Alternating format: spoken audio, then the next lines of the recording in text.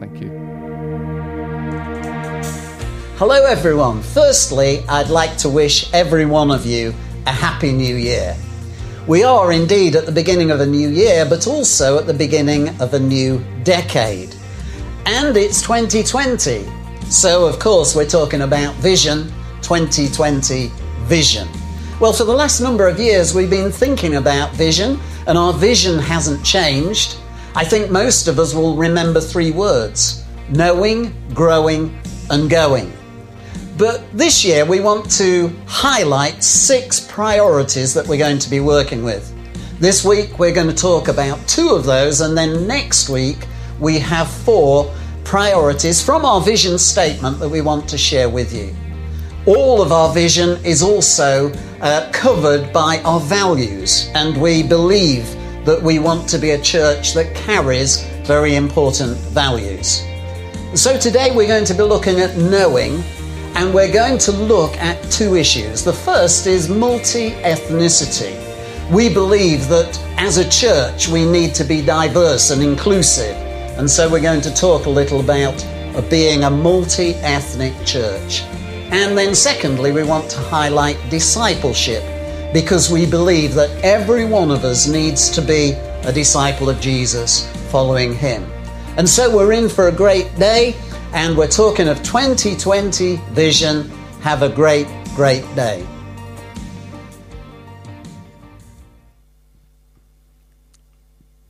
So Lucy's going to speak to us. Let's pray for her. Thank you for Lucy, Father. Thank you that you provided everything that we need, Lord, in this church. So we pray your anointing upon her, Lord, and upon our hearts and ears to listen. In Jesus' name, amen. Morning. Everybody awake? Great. So we've heard exciting news ongoing about Lincoln North. Don't worry, the lights were supposed to do that. And you have on your seats a vision document for 2020, or it's probably under your seat by this point, I'm sure, because nobody wants to sit on it. Please take it home and read it.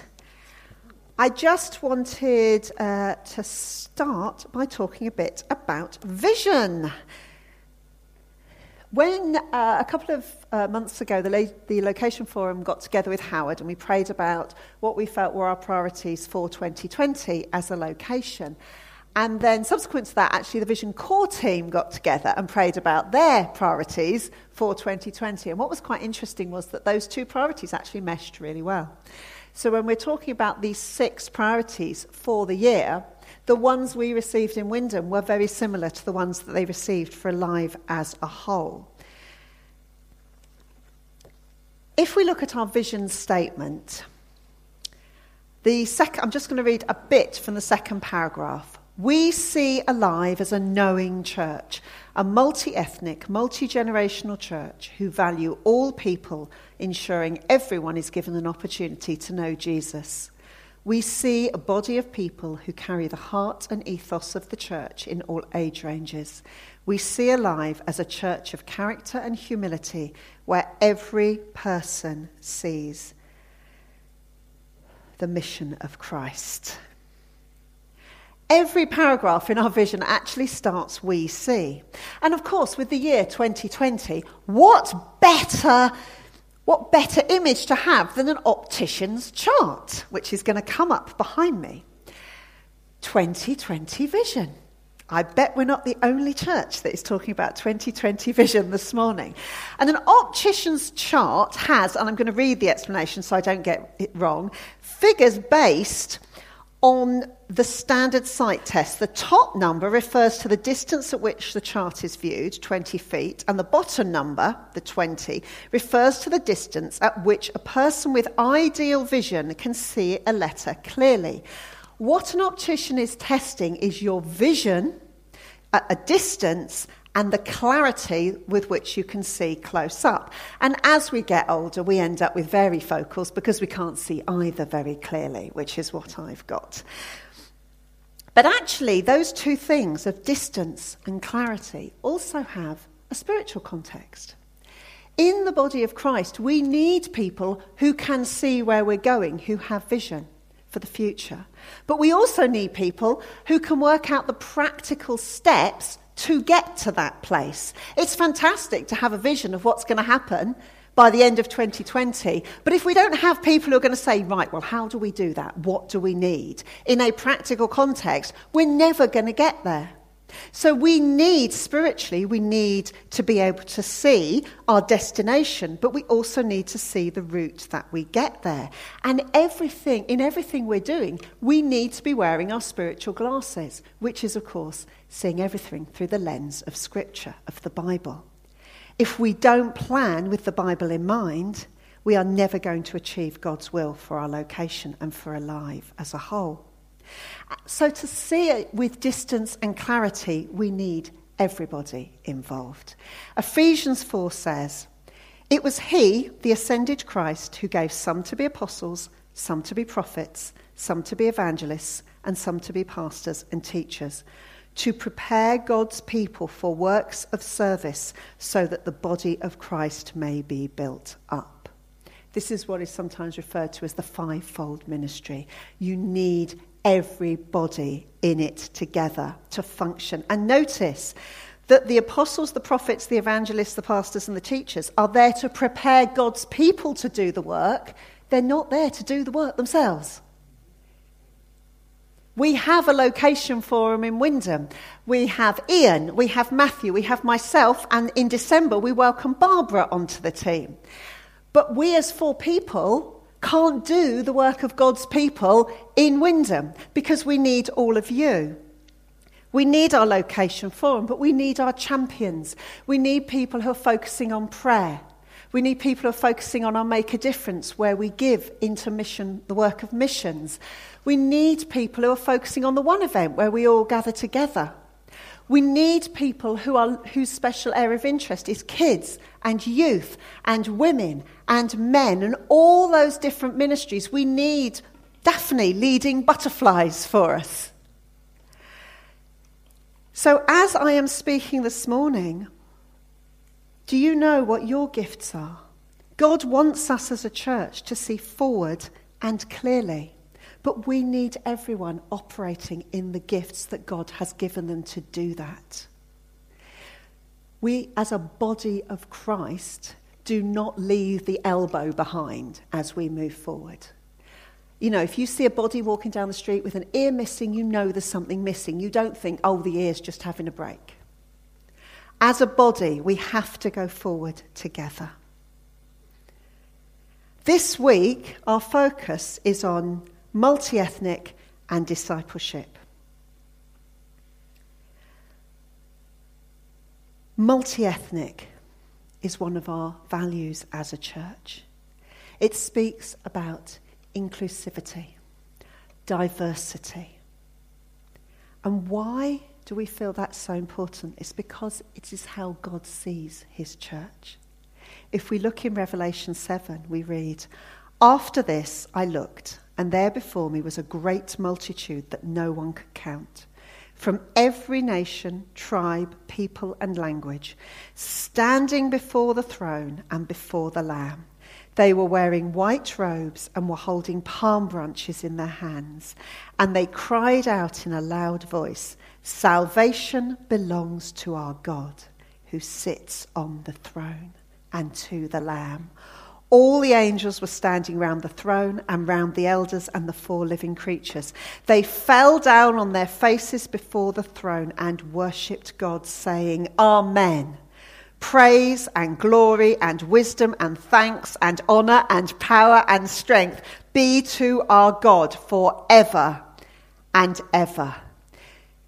This is a vision of the church that is to come. It is diverse, but it is united in its worship of Jesus. And why is diversity important? Well, first of all, diversity means that you get bigger. If we had a homogenous church, a church of people just like me, there is a limit to how big that church is going to get. Actually, it's probably a church of 1. You can't have a church that grows if you don't embrace diversity. We can only get so big if we start limiting who comes in. And Jesus told us to spread the good news to the whole world. He told us to love everyone. He didn't say, spread the news to all those people you feel you've got something in common with. It's harder, but it's worth it. Diversity is necessary for our growth. And the second thing that's necessary is for us to be united in diversity. Wrestling with your differences brings people together. I have much closer friendships with people I've had massive rows with than with people that I've just sat and agreed with. Because when you wrestle with your differences, you get closer. You have honest conversations. You share your heart. You learn to agree to disagree sometimes. But you know each other far more deeply. And this is not the way that the world deals with difference and diversity. I will never forget going to University at California, and my first morning I walked into the cafeteria and I was shocked. Because I was told that America was a melting pot. And America welcomed everybody. And I walked into that cafeteria and there were African Americans here, and there were Hispanic Americans here, and there were Asian Americans there, and there were the members of the basketball team there, and there were the nerds there, and they were all in their separate groups.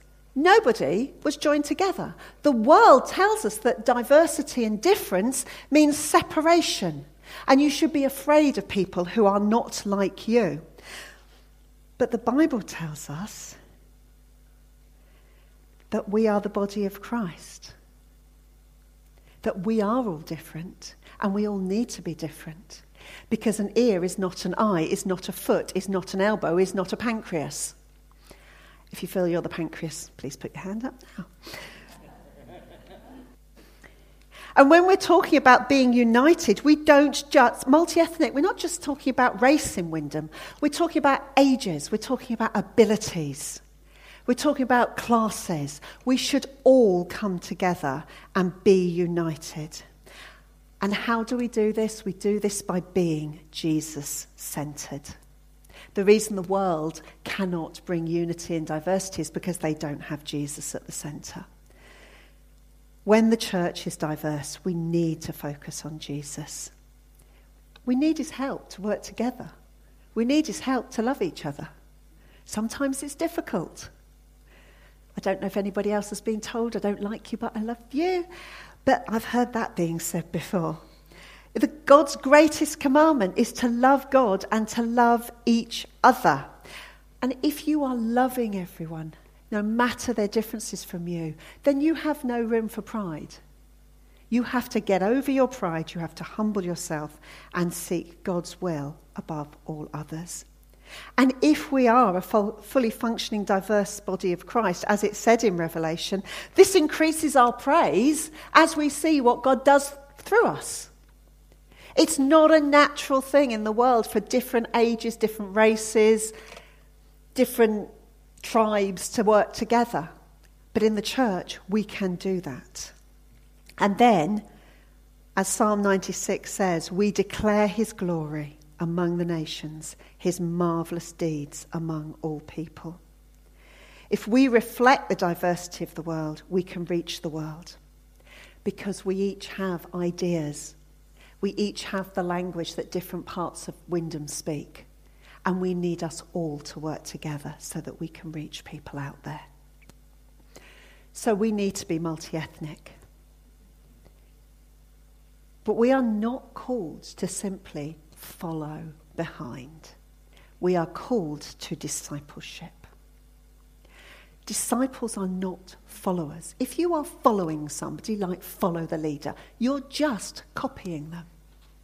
If you're a disciple, you are learning, you are training, and then you go out and you teach others what you've learnt. You make disciples for yourself. Discipleship is about lifelong learning. What did you learn last year? What did God give you a new revelation on last year?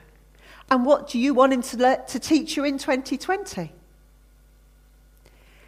We should never get to the point where we feel we've got it all sorted, we know everything. Because if our God is that small, how can he supply all our needs? The more we learn about God, the bigger he gets, the more able he gets, and the more worthy of worship. Jesus said that if we hold to his teaching, we really are his disciples, and then we will know the truth, and the truth will set us free. And our first sermon series of 2020 is going to be about bringing Jesus into every aspect of our lives, emotional, physical, spiritual. And I really do urge you all to come, because it's going to be amazing. Lifelong learning is like peeling an onion in reverse. Every time you peel a layer, it gets bigger inside, and you learn more and more and more. And we show our discipleship not only with the fact that we carry on learning, but because we have Christ-like character. If you spend time with people, they rub off on you. A couple of years ago, Matthew pointed out that I'd started calling everybody babes. Babes is not my natural way of referring to people. I grew up in Hampshire. I call everybody darling. I managed to stop it recently, but that's what I used to do. When I was a child, we'd all call each other darling. And I started calling babes, and Matthew's like, where's the babes from? It's really embarrassing when you refer to your pastor as babes in an idle moment. And then I realised that I was spending a lot of time with someone who I won't name, and they called everybody babes. And I had spent so much time with them recently that I caught the habit. Well, it's a pretty innocuous habit to catch, but the more time we spend with Jesus, the more time we're going to be like Jesus. I don't think Jesus calls everybody babes, though, so you don't have to do that. Don't worry about that. And how do we spend time with Jesus? Basically, don't wall him off into 90 minutes on a Sunday morning. Everybody's aware of Jesus this morning. We've been singing, we've been praying, and now I'm talking about him. It's really easy to get into our cars, go to Waitrose, and that's it. God's off for the week. Pray. Talk to him as you're driving, as you're walking, as you see an amazing sunrise, as you see a fantastic tree, as you get a parking space. Whatever it is that reminds you that God loves you, talk to him, praise him. And remember that God is love and we are known by our love. The more we love people, more we know that a Christ-like character is rubbing off on us. And finally, our discipleship is demonstrated through our obedience. I used to go to a church where the priest's sermons were always the same. He would say, this is the story about Jesus we read in the gospel. Jesus told us to do this, go and do it. It's brilliant.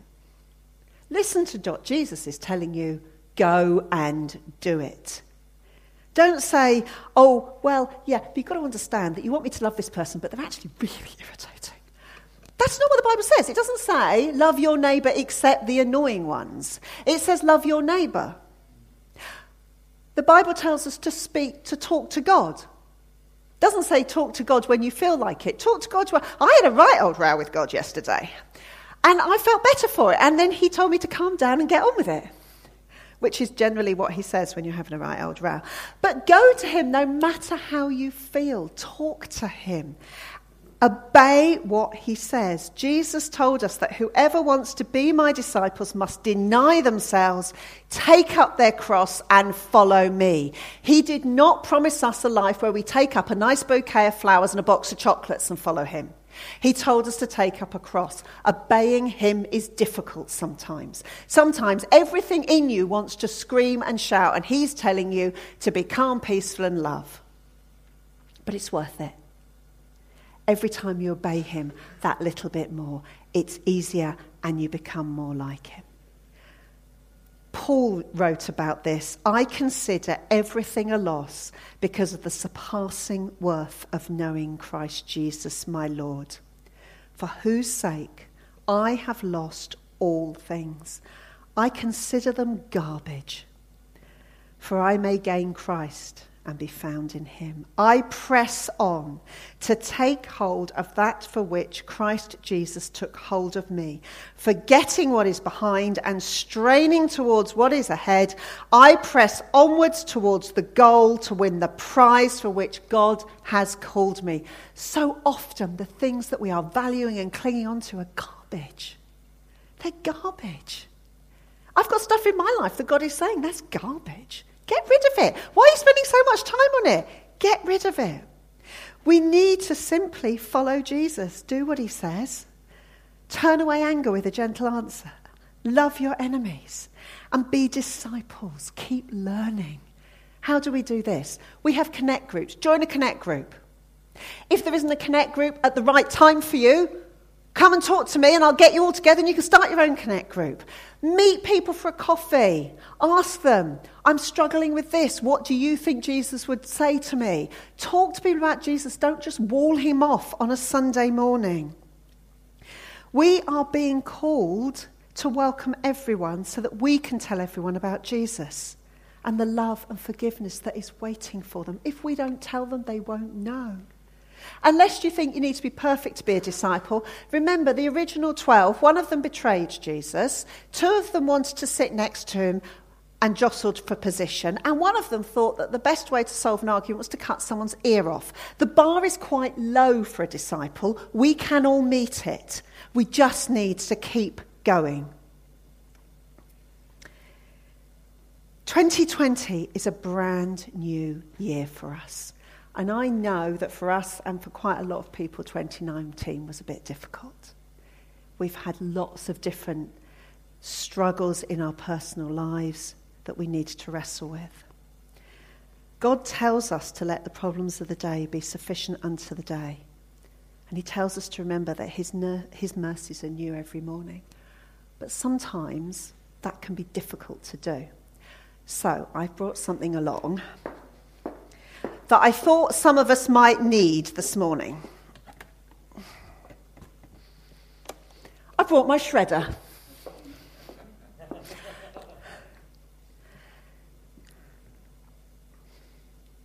Sometimes there's stuff as we start a new year that we just can't get rid of. It's a pattern. It's a quarrel. It's something that happened the year before that is still making us really cross. Sometimes there's a sin we've been wrestling with. Sometimes there is something we are just sick of, a back pain. What I would like you to do, if you want to, I have placed lots of paper and pens at the ends of rows. In a minute, we're going to put on a song that reminds us that no matter what we go through, God is with us. But what I would like you to do, what I would encourage you to do, is write down something that you want to stay in 2019. Something you're done with. Something you're tired of. Something that is affecting you and you want it to stop. And then bring it while the music is playing and shred it. Be like Paul. Forget what is behind and press on towards the freedom that is waiting for us. 2 Chronicles tells us that if my people who are called by my name will humble themselves and pray and seek my face and turn from their wicked ways, I will hear from heaven and will forgive their sins and restore their land.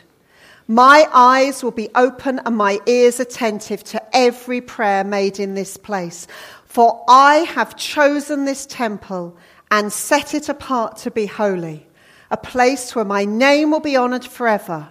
I will always watch over it, for it is dear to my heart. At the beginning of this new year, I invite you to join me in the prayer that is coming up. This is not our usual prayer of salvation. This is a prayer of dedication, dedicating ourselves individually to God. And I believe that if you dedicate yourself to God, then he will watch over you because you are dear to his heart. Jesus, I give you my heart, my hopes, and my desires. I also give you my mind, my thoughts, and my ideas. I give you my strength, my body, and my energy. And I give you my soul, the deepest part of who I am. I yield all that I am to you today. Amen. And in the words of Revelation, as we finish and the bands start to play, praise and glory and wisdom and thanks and honour and power and strength be to our God forever and ever.